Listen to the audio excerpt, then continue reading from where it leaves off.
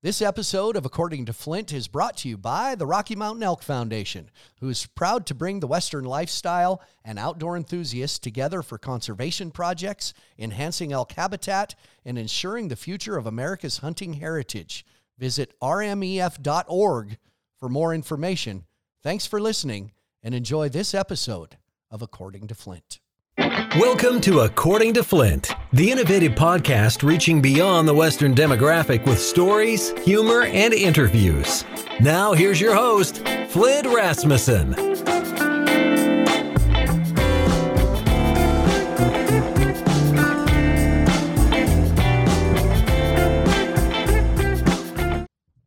Well, welcome to episode number 21, a little bit of the world according to Flint. Happy to welcome. He's not a country music superstar because he doesn't wear skinny jeans. I was told that years ago, but albums like Red Bandana, Vaquero, The Underdog, it's James Aaron Watson himself, the one and only Heart of Texas, Aaron Watson. Good. It's so good to see you. We can't go so long. I mean, not to sound like hey, we're friends, I'm name dropping. It's been too long, Aaron. It has been. I haven't seen you since, I guess, the NFR 2019. Because I missed you. I was in Texas for the NFR, but I know you weren't doing much. You had one little kind of show, but overall, yeah. I mean, the NFR happened and it was really good, but there wasn't near the interaction and presence as normal. Yeah, it wasn't as concentrated. Yeah. It's kind of spread out all over the place. It wasn't the same. No. Not the same, but it's good now to see you out and about. As we record this, as we do this, I looked, you're somewhere in Arkansas, around Fort Smith. Fort Smith, Arkansas. Yeah. I did the rodeo there once in Fort Smith. You did? Yeah. It's a nice town. We've been there a few times. So it's good to be out and about. How's my wife is thrilled to have me out of the house. I know. Keeps the marriage strong. Yeah, very strong. How's it been since you kicked back off? Are you guys everywhere? Even now, we're getting bigger crowds. Buildings are allowing it. What are you guys doing? Is it all just do whatever you want? Yeah, well, so, I was a good boy for the first 5 months. I stayed home, after, when they kept asking us to flatten the curve the first 36 times, that went from, turned into 3 weeks to forever. But I don't know about the end of July. I literally went on Facebook and Instagram and I was like, hey guys, private shows, weddings, bar mitzvahs, quinceañeras, anything, backyard barbecue parties, the branding on the ranch, whatever. Anywhere. I was like, I'll play. I was like, you're literally going to get the 2020 price tag, which will not last long. So get it while your offer asks. First 5 callers will get a free signed Aaron. I just turned on the hustle. There were a ton of little barbecue places all over Texas that just threw up stages. Yeah. And, it's kind of like where you're from. In West Texas kind of has its own rules. Like during the whole pandemic, California has completely shut down. Meanwhile, in Buffalo Gap, Texas, we're still passing around the communion plate at church. I mean, and guess what? Nobody died. I know. And the kids are going to school and nobody died. And now my wife almost killed me several dozens of times with me being home so much. Mm-hmm. Yeah, and I know your wife, and that's true. Yeah. That's a true story. Yeah. She posts all those really nice things on Instagram, Can't believe I got to marry this man however many years ago. Love of my life. Oh, That's such. I don't know how many times I've gone in there after she's posted something and I'll show her that. I'm like, what's this crap about? What is this? I go, how come you making all these lovey-dovey comments on Instagram? I want to see that lovey-dovey come to life. To fruition. To fruition. It's like, oh, stop it. Just stop it. I was like, no, you start it. Start it. When she tells me to stop, man, this will really piss off a woman. When she says stop, I'll go start. The pouty. Ooh. Do you do the pouty lips like that? So I do that to my daughter. You're so weird. Dude, I do that to my daughter when she is being a stinker. I'll go. And I'm telling you, it makes her laugh, which makes her more mad. Right. Exactly. Right.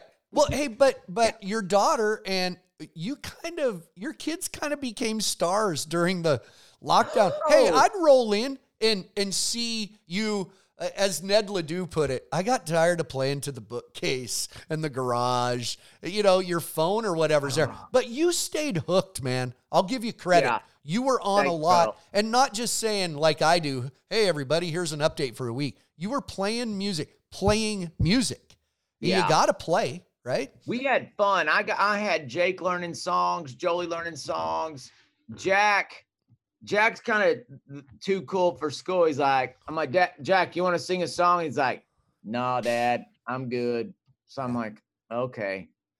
Yeah. But we just stayed busy. I mean, we live out in the middle of nowhere. So for us, the social distancing, the quarantining, that's just kind of my life anyways. Like I go home, I don't ever drive to town. I stay at home. I got things to do around the house, at the ranch. I stay busy. Yeah. But it was good. I appreciated the fact, seriously, that you took comments and requests from fans. Not from me. I chimed in, nothing, but I do know how hard it is to watch the comments. That's really hard. It's really hard. And I would mess up songs while I was singing, trying to read comments. But one thing thank you. I get a bad time hard. Here for squirrel. Go ahead. I get it. It's hard to keep your train of thought and also read. One thing I've always struggled with is at my shows when I'm singing a song, while I'm singing, if I tried to read something on somebody's shirt, yeah, it'll throw me off. I mean, there have been a few times where girls have acted inappropriately. What? And that's thrown me off too. That assures me not only do I forget the words to the song, it makes me forget what song I was singing. Sometimes I completely forget where I'm at. What city? Thank you, Cleveland. City, what my name is. And I just get, I'm like this. I know what you. No, I don't. But it's hard. It's difficult. But I did send a couple comments, and I know how hard it is. But I enjoyed, like, Jake. Is that the son that was Jake, playing? Yeah, man, he's getting good, buddy. Dude, holy crap, he's getting good. And what's crazy is, I was just looking at, how your phone will throw up the 1 year, like, reminder. This was 1 year ago today. Mm-hmm. In 12 months. Jake has gone from looking like a boy to he is a full-on dude now. He has grown so much. It's crazy. Yeah.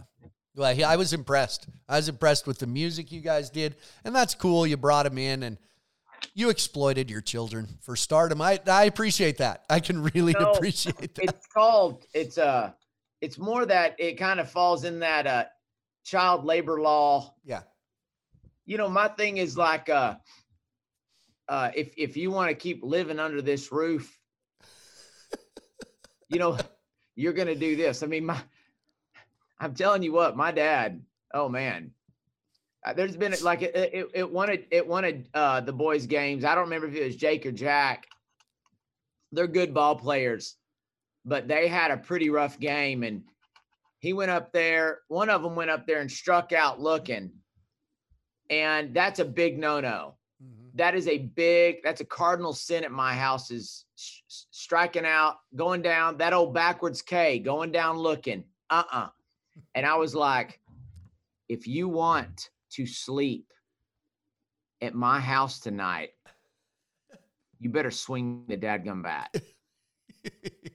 And of course, my wife is like, oh my word, you're being too hard on them. And I'm like, lady, we don't strike out looking in the Watson family. Now we'll strike out swinging. Yeah. We'll strike out swinging. Right. Before I came to do this, my daughters, I told you before I went on the air, are at a big breakaway roping. And my youngest daughter roped her. She was fast, but she broke the barrier. No, like you said, you're slow and you break the barrier a lot. She broke the barrier, and I said, hey, way to rope, though. I mean, it's a shame you won't get to eat today, but whatever. So I did. I do that all the time. Sorry. Hey, this is totally random, but that reminded me saying that I'm slow and I break the barrier. We were in Montana at this ranch with Red Steagall and Reba. I know where you were. You were at it was right outside of Bozeman or Cascade. Were you? Yeah, it's Cascade. Yeah. What's that ranch? Mike Ingram's place. Mr. Ingram's place. Yeah. Bell Cross. Right. Yeah, that's right. Bell Cross. We were at Bell Cross. So we were doing we had so much fun, and we were doing the mounted shooting, right? Mm-hmm. And dude, when Reba does the mounted shooting, I mean, we're talking Annie Oakley. The girl Reba's flying on that horse and just like bam, bam, bam, bam. Reins in her mouth like John Wayne. Oh, dude, it was like, and then after she went, I felt like I was like, bam, boom, bam. And then when my wife did it, which it was the funniest thing I've ever seen. She's like this. And then she would ride right up to the balloon target, put the gun right up to it, bam. And then she'd ride up to the next one. Hey, stop. Bam. And I mean, I watched the sun almost go down, but I was like, one thing was for certain. You did not miss any of the targets. You're the best, honey. You're the best. Your shooting accuracy was amazing. Seriously, through all of what we went through in the last year, the benefits of social media, this stuff, look at in the last year, how good Zoom has gotten. It's like being face to face, but the benefits of social media, me too. I mean, it pushed me to start doing this. It keeps you engaged with the people that in essence are paying the bills. Keeps you engaged. They feel when you went live on Facebook and did your music, it really, if you recognize someone's comments, I've learned this, they feel like they are directly having a conversation with you. And it almost accomplishes more in some ways. Yeah, it does. It's a whole different, it was a great tool, great compensation for the lack of concerts. You know, we like literally sold Zoom concerts, kind of like pay-per-view TV. Mm-hmm. And I bet I did 75 of them. And I mean, the fans kept me busy. I did all kinds of things. I bought these, 8x10 hardback canvases, and I would write my song lyrics on them. And I bet I sold 800 of those last year. My hand was killing me. Perfect. But, you just find ways. You got to be a hustler. Yeah. And, but the fans just helped us plow through it. Well, that's when I think of you, I think a hustler. But speaking of an 8x10, better than think of me as better. I thought when you thought of me, you thought of a stripper. Stripper, either one. Whatever. Yeah, either one. Speaking of an 8x10 canvas, thanks for bringing that up because it's been sitting in front of me. Look at what means something to me.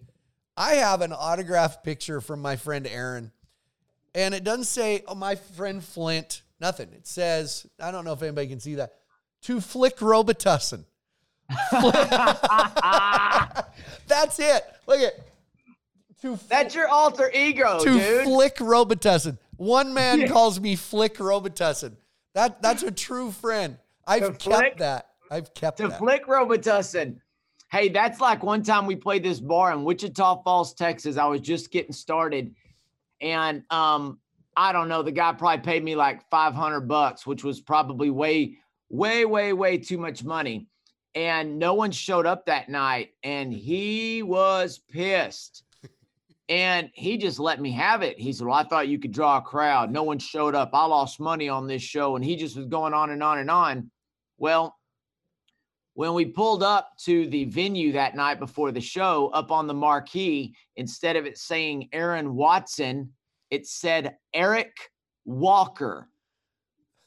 Live tonight, Eric Walker. So after this old man chews me up one side and down the other, I said, well, I think this place probably would have been packed, but my fans showed up. And instead of seeing Aaron Watson on the marquee, you guys put Eric Walker. So I bet they turned around and headed on out. And that was not true. We just didn't have any fans. But I was so thankful that guy put Eric Walker on the marquee, because it gave me, he was like, well, I didn't know that. I'm so sorry. And I was like, place would have been sold out. But it wouldn't have been. Well, when I see you next, if I remember, I'm signing you an autograph to my friend Eric Walker. Eric Walker. I'll frame it. I think what happened to me, you stayed hooked. I pursued some other things because there wasn't much else going on. Yeah. It made me I was at the time when we shut down and they said, hey, listen, they're saying 3-4 weeks and we'll be back at it. In my mind, honestly, I said, over a year ago, I was a little burned out. I was getting a little jaded about my work and the opportunities. I just was tired. And I went, you know what? Honestly, I didn't tell many people. I could use 3-4 weeks off. I'm getting a bad attitude. I think all of this, then we sat. It made me not so jaded about my job. I hate getting jaded about my opportunities. Yeah. And I fear that sometimes musicians, because I love music so much, that I watch them and go, I hope they love what they're doing, what you as a musician is doing, as much as I love listening to music. Yeah. Do you ever fear that will happen with music? That you'll just, oh gosh. Yeah, I think one thing it showed you is just like, it's okay to take some time off. Yeah. But I think that's one reason why I've never, ever signed a record deal. I've always stayed independent because I want that creative control. Okay. All the guys, I'm going to tell you what, every guy that signs a record deal, every one of them says that they have creative control. Whatever, sounds great. If that's so, then how come, every time you see give a guy signs a record deal, 90-something% of them, first record, they look like a cowboy. Next one. And then before you know it, they look like Justin Timberlake in cowboy boots before it's all said and done. Okay, stop just for a sec, because I actually, on this piece of paper, I want you, for the layperson, even myself, so you say, when you sign a record deal, but you have records. Yes. So I want you to explain and define the difference between signing a deal with a major record label and being an independent artist. Explain that difference in more detail. I think it's interesting. Yeah. So for me, in the beginning of my career, there wasn't an opportunity at all. The major record labels had no interest in me. I was actually told I wasn't good enough. So I decided to just take destiny in my own hands and just work hard and make my own records. When you sign a record deal with a major label, there's a lot of perks that go along with that. You're becoming part of their machine, part of their team. You benefit from all the other artists around you. Mm-hmm. You have so many more assets to work with. You have funds, resources, marketing, studios, marketing. The biggest thing is that the major labels have complete, absolute control over mainstream radio and the award shows. Sure. I mean, it's like with the Underdog album, that is when I say I'm independent. That means I wrote those songs. I chose the songs for the record. I produced those songs. I paid for that studio out of my pocket. Me and my people, we set up the album release schedule. We did everything. I didn't have people doing all this for me. And because I'm not part of the system, there were some struggles there. Because when you think about it, The Underdog was the first independent album in the history of country music to chart #1 on Billboard. You bet. But it did not even get recognized by the mainstream music industry, because that is kind of, well, I'm an outsider. It's like, whoa, time out. I mean, it wasn't even, you would think that when a record charts #1 and it does something that it's never done before, you would think that it would at least get some nominations for something. Sure. They didn't even recognize us. Then we come out with the Vaquero record, which actually sold almost twice as many records as The Underdog and was the top selling record when it came out. I think it was like one of the top 10 most successful releases the year it came out. Mm-hmm. It had 2 top 40 songs, a top 10 song, no recognition. Nothing. And that's because, and I don't have, in no way do I have sour grapes. Like, I'm so blessed. And I understand that I knew that by staying independent, that would be some of the sacrifices that I would make, because the labels control radio. And you know, since then, since we had that success, we've kind of been ousted from mainstream radio. And I've had buddies that are I have buddies that are program directors at major radio stations tell me that they have been told from corporate that they can't play me because I'm an independent artist. And let me explain it to you. Okay. It's simple. And I understand it. It's like there's only so many songs that can be played in a day. You know what I'm saying? Right. In rotation on radio, on FM radio. Now, these days with Spotify, Pandora, Apple Radio, it's a little different world. Yeah, it's a different world. You can they can play songs all the time. It just is never ending. But with mainstream radio, there's only so many songs that can be played in a day. So if you're playing this independent artist, Aaron Watson's song, but you're not playing this new artist who is on Carrie Underwood's label, well, a phone call's made and said, at Mr. KWAT FM, K-Watt, 99.9er K-Watt. I see that you're not playing our new artist song, but you're playing Aaron Watson, this independent artist. And, we're paying you big bucks to promote this Carrie Underwood concert that's coming to town. And this young artist is opening for her. We sent you to Cancun.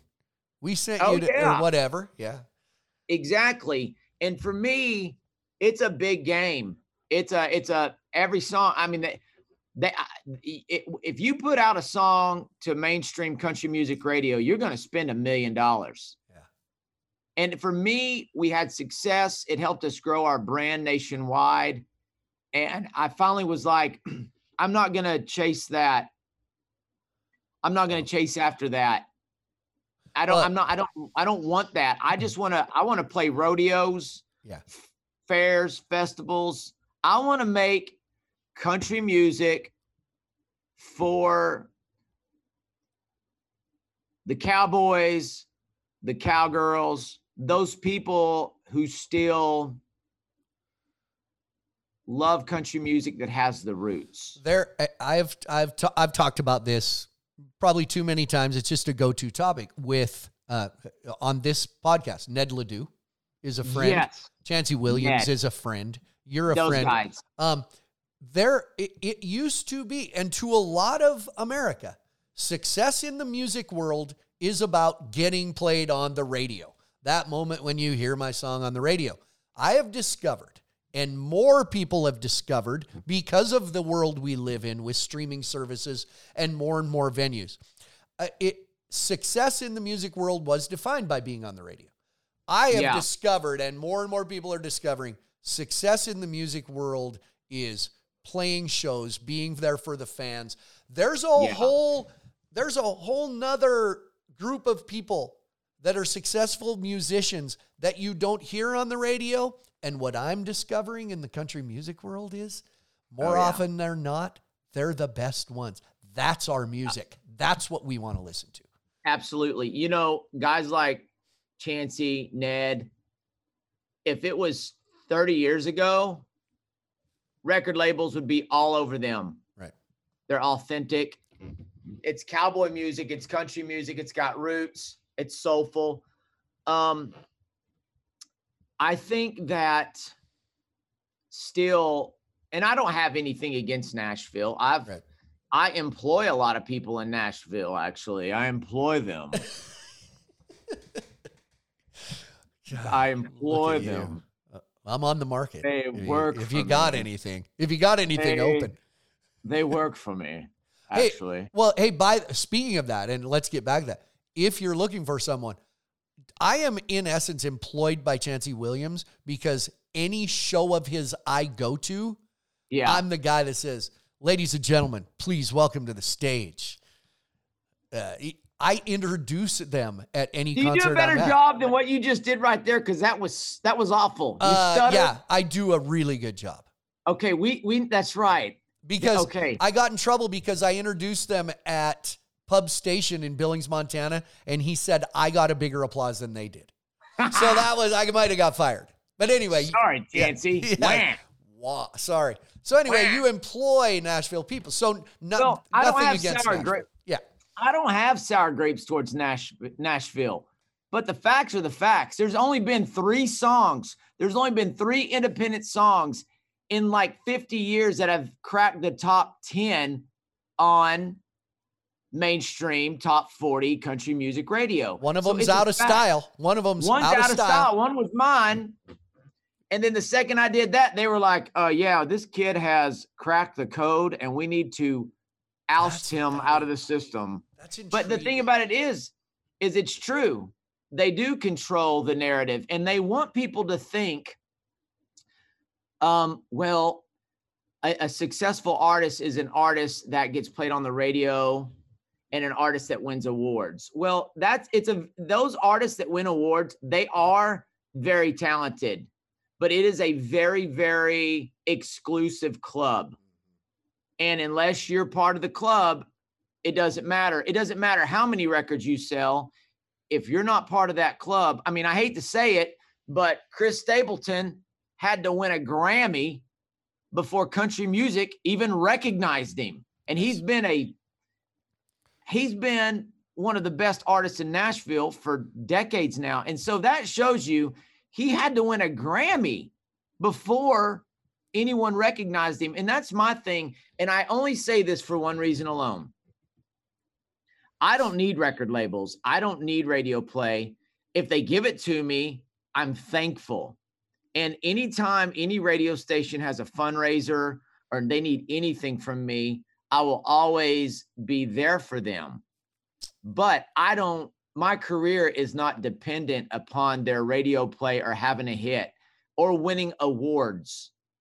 And I only share that with you because there are so many artists out there that measure their success on whether they get played on mainstream radio or whether they get awards. If that is what you want, then unless you're one of those chosen few, and you have to be willing to play that game and possibly be a pawn. Yeah. If you're willing to do that, then go that route. My deal is this. I have buddies who have signed record deals. and then they put out albums and they hardly write any of the songs that are on the album. Yeah.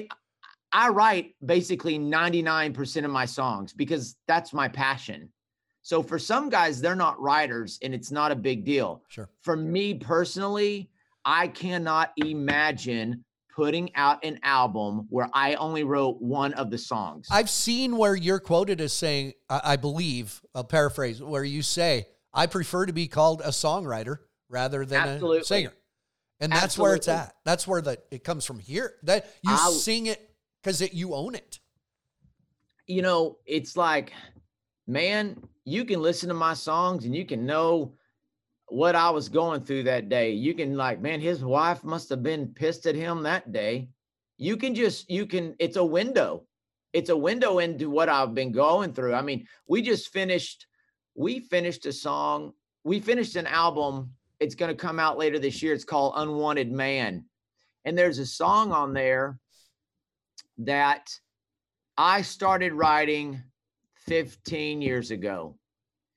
And it's called The Old Man Said. And there was an old man that I was friends with in college, kind of like a granddaddy figure to me. His name was Pete Pugh, Mr. Pete. And he and his wife, Miss Dorothy, would always cook me breakfast before I'd go to class. And Mr. Pete passed away the day before my oldest son was born. A week before he passed away, it was on a Sunday. He called me up and he was already at home in the last stages. Hospice was, all that stuff was set up. And he called me up and he said, Aaron, do you think you could come over for one last cup of coffee? And I said, yes, sir. And I drove over there and he sat up on the side of the bed and we sat there and we drank coffee. And I'm telling you, he sat there and shared with me everything he knew about being a good dad because he knew I was fixing to become a father. Man, I'm telling you, I cried so hard. Like on the way home, I had to pull over on the side of the road because I couldn't see straight. And I went home and I wrote down all the things that old man told me. The old man said. And finally, I was able to put it into a song. And that song is so important to me. And my thing is, I'm not going to send it to radio because they don't have the right to take something that is so special to me and decide not to play it. I'm not going to allow them to do that. That song, that is my art and that's my passion. And if I were to send that song to someone, to a program director, and they shoot it down and insult it, I'm telling you, that's the kind of thing that's going to make me want to drive over to their place and knock on their door and say that to my face because it's personal. You know, it's like, don't talk about my mama kind of personal. Right. And so for me, you know, that's the kind of stuff that the songwriters are the guys that make me go, oh man. Oh, you know, Ned was telling me about a song. He found some song lyrics from his dad and he finished the song. And that just blows my mind. And that makes me happy because I'm like, you know, because I had this talk with Ned. It was several years ago. You know, he was still kind of playing drums. Yeah. And he'd get up and he would sing one or two songs. And I remember I was like, bro, you need to be singing every song. And I said, you know, as a dad with sons, man, country music is the Ledoux family business. Mm-hmm.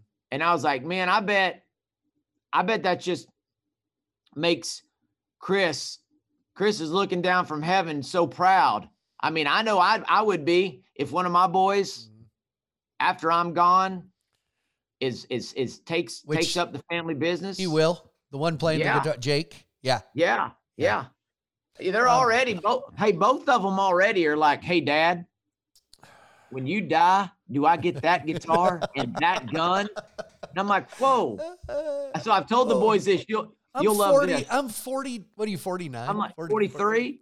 I'm like, come on, I'm 43 years old. I'm like, look at this. I got a lot of hair left to lose. Come on. Now their sister's working on it. That is a mop. I need to put my hat on.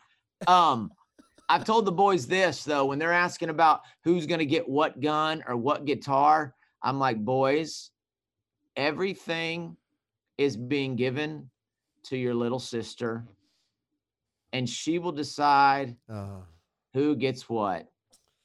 So if you're mean to your little sister, good blackmail. Yeah, that's extortion. Good luck, boys. But music is it. And you talk about Ned with, Ned, he and I talked about this in going through grief. Ned's been through it as bad as anybody. But music is it. And I brought this up to him. I remember singing in both my grandparents, my grandma and my grandpa, the funeral. You cry your eyes out, but when you get up to sing, it's a different outlet, and you can get through it because it's tapping into something else. Music is all of, we all have music. Even people that don't claim to not care about music, they latch onto it at different times. It gives us an outlet for grief, an outlet for joy, an outlet for love, heartbreak, all of it. It's what we all have in common. I latch onto it every day. I put in a different song and latch onto music. Absolutely. And that's, I think, the new phase of my career as I've kind of branched away from chasing after that. And I've never measured my success by radio play. I've always, I don't know. I think it's probably because of where I came from. My dad being a disabled veteran and also being a custodian. Mm-hmm. I've never really measured success by like money or awards. I'm just not wired like that. But I've kind of made my mind up that, like, what am I doing? Why am I doing this? And I was like, you know what? I want to make music that has meaning. Music whether that's music that brings people joy, just a fun song, or songs that people can listen to that give them hope through a hard time. And that's really, I've really shifted gears a little bit. And I feel like some of my music in the past has done that. Like, you and I have talked about July and Cheyenne. That was the first song I wrote after we lost our little girl, Julia. And that helped me. I wrote that song for obviously Miss Elsie Frost and Clyde. And just because Elsie sharing her heartache of losing her son, and also sharing the fact that, I love when she's like, Lane was a world champion bull rider, but his greatest achievement came when he asked Jesus to be his Lord and Savior. And when I saw Elsie use her heartache to inspire others, I was like, I need to tell you something on that line. One of my guests recently on this podcast was Will Kane. He's now with Fox News. He's on ESPN Radio. He talked about, he said, Flynn, I got to tell you, when I was a guy in college at University of Texas, a lot of us, we weren't really cowboys, but the movie 8 Seconds changed us all. He said, did that do that for rodeo? He was questioning me. Yeah. And we talked about it, and I said, the biggest regret of that movie that Elsie Frost had, and I got this from you, was that it did not cover how Lane Frost was a man of God, a man of Jesus. And I got that from you, and I hope that's okay. But it was something that was missed. Yeah. It was. And Elsie told me that. Mm-hmm. She told me that they were thankful for the movie, that it opened up a bunch of doors, and it has allowed Lane's name to be even bigger than it was, which she said has allowed her to share Lane's story that, a year before he died, he asked Jesus to be his Lord and Savior. And, there've been, so but I remember her saying that's one of the disappointments of that movie is it didn't, they obviously put Hollywood, Yeah, the Hollywood spin completely. on it. Yeah. But, music is one of those things that it gives you an outlet. And I'm like, you know what? When it's all said and done, I mean, if you're not doing it for the right reasons, you're not doing it to lift others up. I mean, what's it really matter? You know what I'm saying? I mean, what good, what good's being lonely in a mansion, Right. I have thrown out the quote, even on social media. I've typed it out. I've said it. I've thrown out the quote. It's one of my all-time, it's my favorite song of yours. But hey, pack light and love heavy. Give it all your heart and soul. So in the end, you don't regret one thing. Yeah. Life is like blue bonnets in the spring. Thanks. Yeah. On my way out here today, I drove at about a 20-minute drive. I was on the phone with my brother, whose name is Pete. Yeah. Yeah. And I said I headed out to do a podcast with Aaron Watson. He said, let him know we're all like blue bonnets in the spring. And he's not a big music guy. And that was his go-to when I said Aaron Watson. That triggered that meaningful song to him. And for me as a songwriter, like I've never really won any big awards for that kind of stuff. But then again, how do you measure success? What is an award? Is it something that people give you? Is it some brass trophy that glorifies you on a stage? Or is the real award when someone comes up to you and says, hey, I love your song, Blue Bonnets. It has helped get me through the toughest time of my life. Now that's a real award. You can't put it on a shelf, and millions of people won't know about it. It's not going to increase your record sales.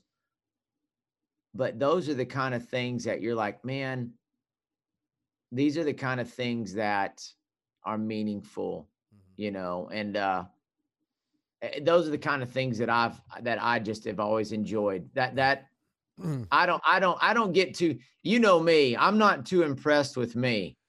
I don't look at I know. Hey, self-deprecation. I don't look at this face. Hey, I don't look at me in the morning and go, God, you're handsome. I look at myself and go, no, I look at myself and I'm like, you're the most incredibly average. Can I say at best. Dorky. You're dorky. Dorky. You're dorky. Oh, you know what my boys said? They're mad that they're not taller. And they're like, Dad, I go, why are you not taller? I said, well, it's your mother's fault. And they said, why? Because she's short? I said, no, because she chose a small bull. But she didn't breed to the right bull. Hey, great. But I tell you what, I'm over there. Hey, boy, I was over there. It's like Jerry Clower said, it's something about that joke about, you ever hear Jerry Clower's joke about the bull? Let me tell you. So Jerry Clower, so there's these three bulls. Here we go. There's these three bulls out in the field. And they're talking to each other. And they said, hey, did you hear the old rancher's bringing in one of those big Brahma bulls? And one of the bulls says, well, man, I got about 40 cows. And I ain't going to let him touch one of them. And then the next bull says, well, I ain't got about 20 cows, and I ain't sharing none of my cows with him. And then the little bull at the end said, man, I ain't got but even one cow that even will look at me. He said, and I ain't sure enough sharing that one with him. Well, that truck backs up. You hear those air brakes.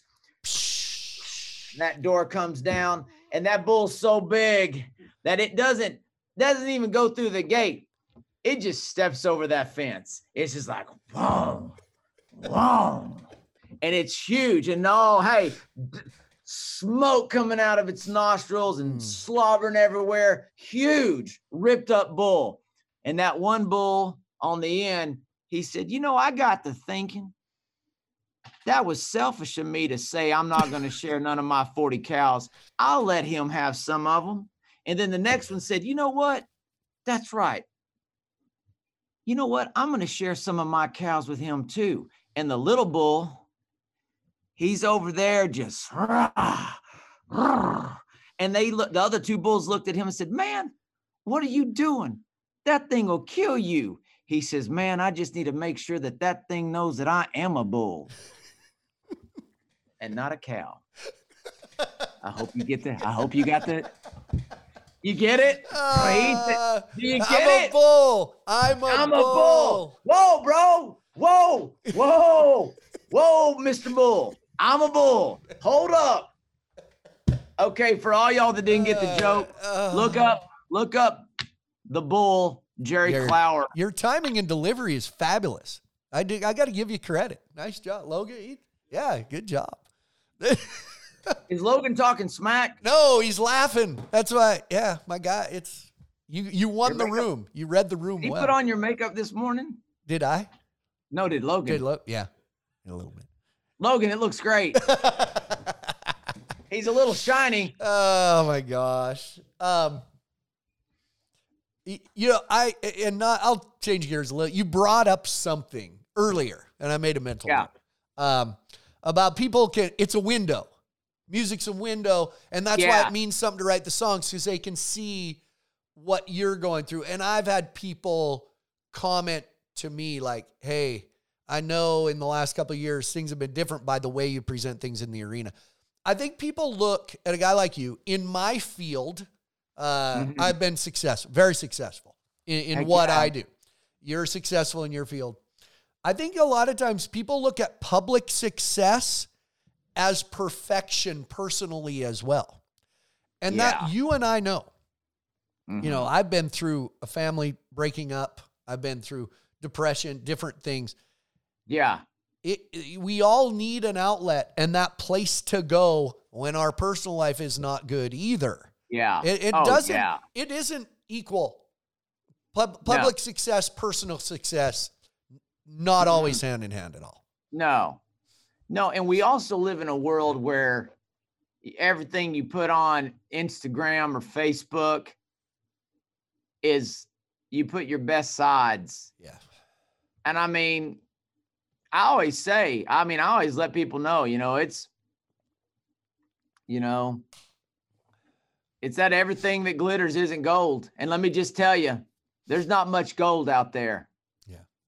There's a lot of, in today's world on social media, it's all glitter and no gold. I always figure if you got to tell everybody, the person that posts every day on social media that they're living their best life isn't living their best life if they put it out there every day. No way. I struggle with social media because all the time, like good things will be happening and I forget to video it because I'm just enjoying it with my eyes. Just take it in. Just love that person between you. Take in this event with, my girls right now are in town. I don't see them as much as I'd like to. Live a couple hours away. I haven't taken any pictures because I just am embracing it. Yeah.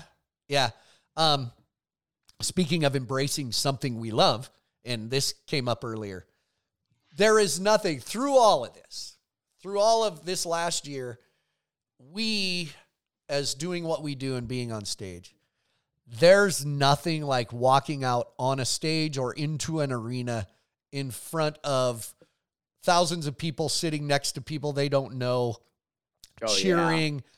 Man, if you know, you know. Oh, yeah. If you have it, if you need it, you know. Yeah. You great. Your albums are great. Everything's great. But I know, being friends with you all these years, standing backstage at the South Point or wherever we've been, I've seen you backstage when you don't feel very good. You've been sick. Things are. When you walk out there, just like that. Yeah. You're ready to go. Fills you up, doesn't it? Yeah, it does. And you feed off of people. There's times, golly, those South Point shows, man, those are a mother bear, especially after about, they're at midnight. It's a midnight show. Yeah, You start I at tell midnight. people I don't start till 2 a.m. Texas time. Right.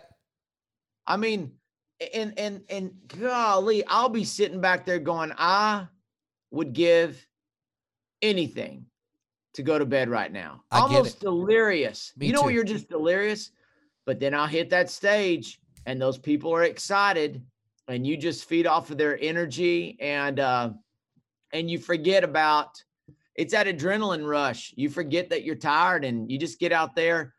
The other thing is you don't want to let them down. Yeah. You realize, oh, wow. You came I- see. Yeah, You came to see me. exactly. Yeah. Exactly. And it's like, oh, well, let's send them home with a smile, Yeah. you know, and then it becomes personal. And, but I'm the same way. I mean, I love, watching you do your thing. I mean, just, you got to remember, it's like, these people are spending their hard-earned money. This is their entertainment. This is their vacation. Not, like growing up, we never went on vacations. Yeah. We didn't have enough money. But little moments like that, getting to go to rodeos, getting to go to the fair, man, that was big stuff for us growing up. We looked forward to that all year long. So it's like, when you got people in stitches, they're laughing so hard and just bringing them enjoyment. And, it's just.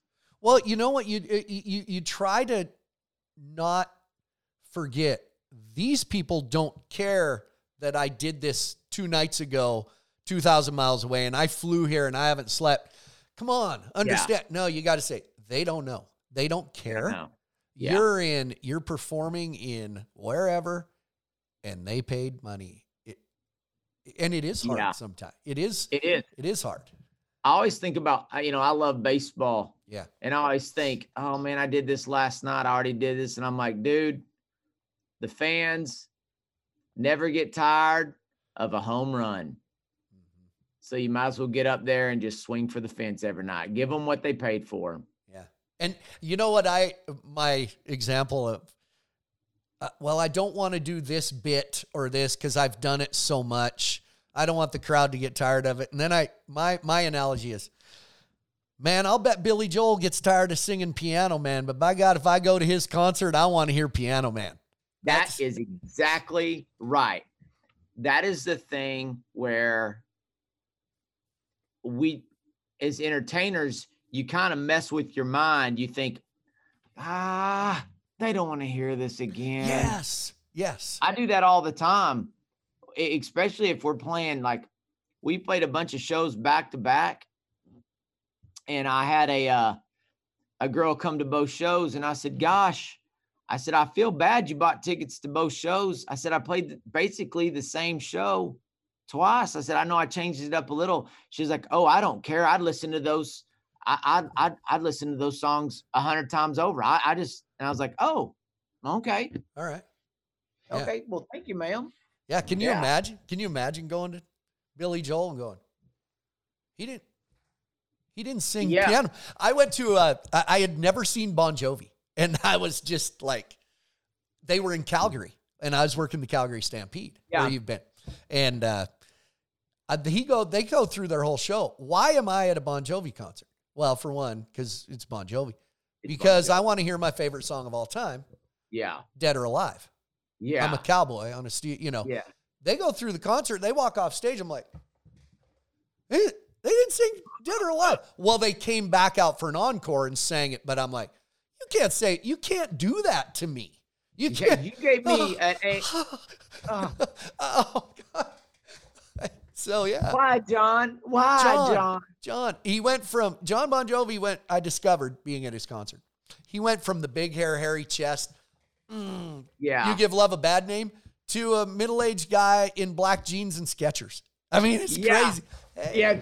Still great. Still great. It's real crazy. Still great. But yeah. I will hear artists talk about how much they hate playing the song and that they don't want to play it. And I want to walk up to them. They don't want to play their hits, they despise it. I want to walk up to them and I want to smack them right in the face. I want to smack them in the face. You know why? I want to say, shut your mouth and play those hits that you've been blessed with. Yeah.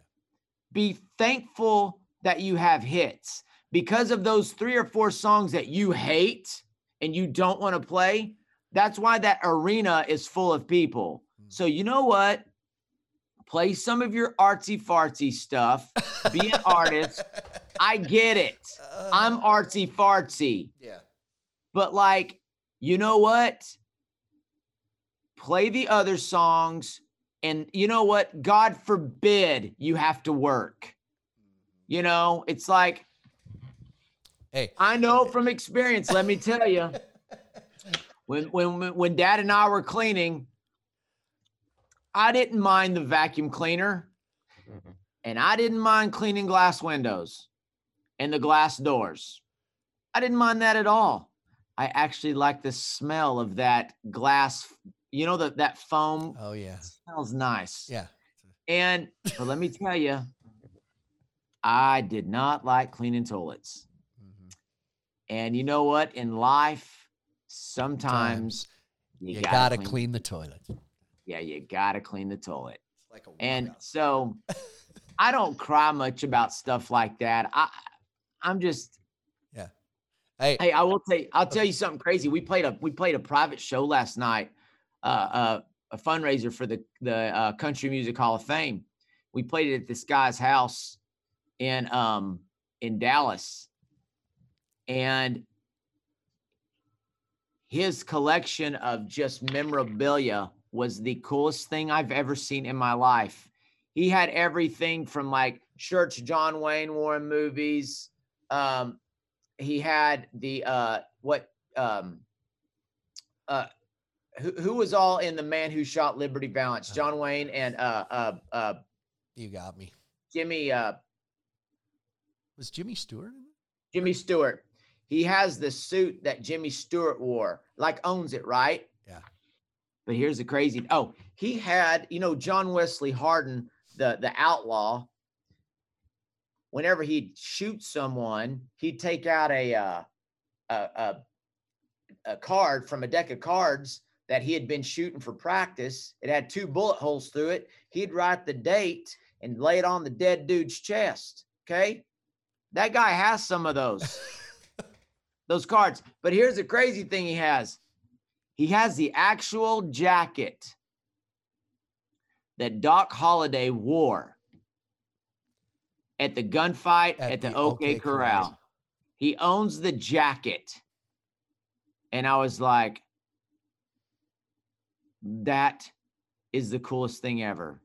It had been verified by Doc's wife, common law wife, you know, Big Nose Kate. And I was like, that is cool. How cool is that, man? Yeah. Oh, little food for thought. That is cool. Cheyenne, a couple months from now, I'm going to show up.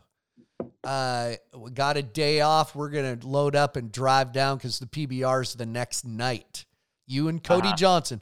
By the way, I was thinking before we did this, before I let you go, Cody Johnson and you have been loyal, with the exception of a couple years here and there where things were going on. And Cody now, you know, he's busy. He's busy. But so busy. What would you two, where would your guys' careers, both of you, been without Outside the Barrel with Flint Rasmussen at Vegas? I mean, you can trace it back. You can trace it back. You know, I can't speak on behalf of Cody, but you know, it was like the equivalent of being on your show. It's the equivalent of one of those pop artists being on Oprah. You're kind of my Oprah. Johnny Carson back in my day. I'm your Oprah. You're more like my Oprah. You get a car. You get a car. You get a car. You know what? When people are like, "What do you think of Flint?" I'm like, "He's my Oprah." That's a T-shirt. Bam. He's my Oprah. But you know what? Seriously, Cody, Cody came on my show when nobody knew he was. He was a former bull rider trying to make it. You were on my show and you had been around. I knew Aaron Watson. You've been, both of you, but you've been loyal. I appreciate your friendship whenever I see you, because we do talk about family. We do talk about what we're going through. And Aaron, all these years, I just appreciate it. I do. Well, man, I appreciate you too. It's you and I have got that. We got that personality and that relationship where me and you, we may not see each other like for months. And then when we see each other, it's like, it's like, bro. It's just fun, dude. Bro. Oh, shoot. Wow. Where did I introduce you one time? I introduced you somewhere as Flick Robitussin. Flick Robitussin. Where was that? Where was that? I can't. That is a great. I made that remember. Up out of nowhere. You just bam, comedy genius. Comedy genius. Y'all give it up for my friend Flick Robitussin. And I still have the picture. That's right. It has a fold. I had folded it to fit it somewhere, but it's still there. It's still there. It's all. Now, if it was folded up a bunch of ways and you're like, I keep this in my front pocket, I'd be like, dude, that's far enough. That's right. Because you know what? Aaron Watson and Flint Rasmussen are never we're never going out of style. Never going out of style. That's right. Aaron, you're the best, my friend. Good luck. Dude, love you, bro. Good luck for the next couple months until I see you in July in Cheyenne. Absolutely. Hey, I'm fixing to text you right now. My phone's on the bus. Fix it, go on the bus. Text you right now. Send me a selfie. I'll send you a selfie. A post-show selfie. You're the best. Hey, Aaron Watson, everybody. You'll always be my Oprah. And you'll be my Aaron. Aaron. Thanks. Love you, bro. You're the best. Hey, go see the girls. Tell the girls I said to ride fast and don't break barriers. Doesn't that go against what women are?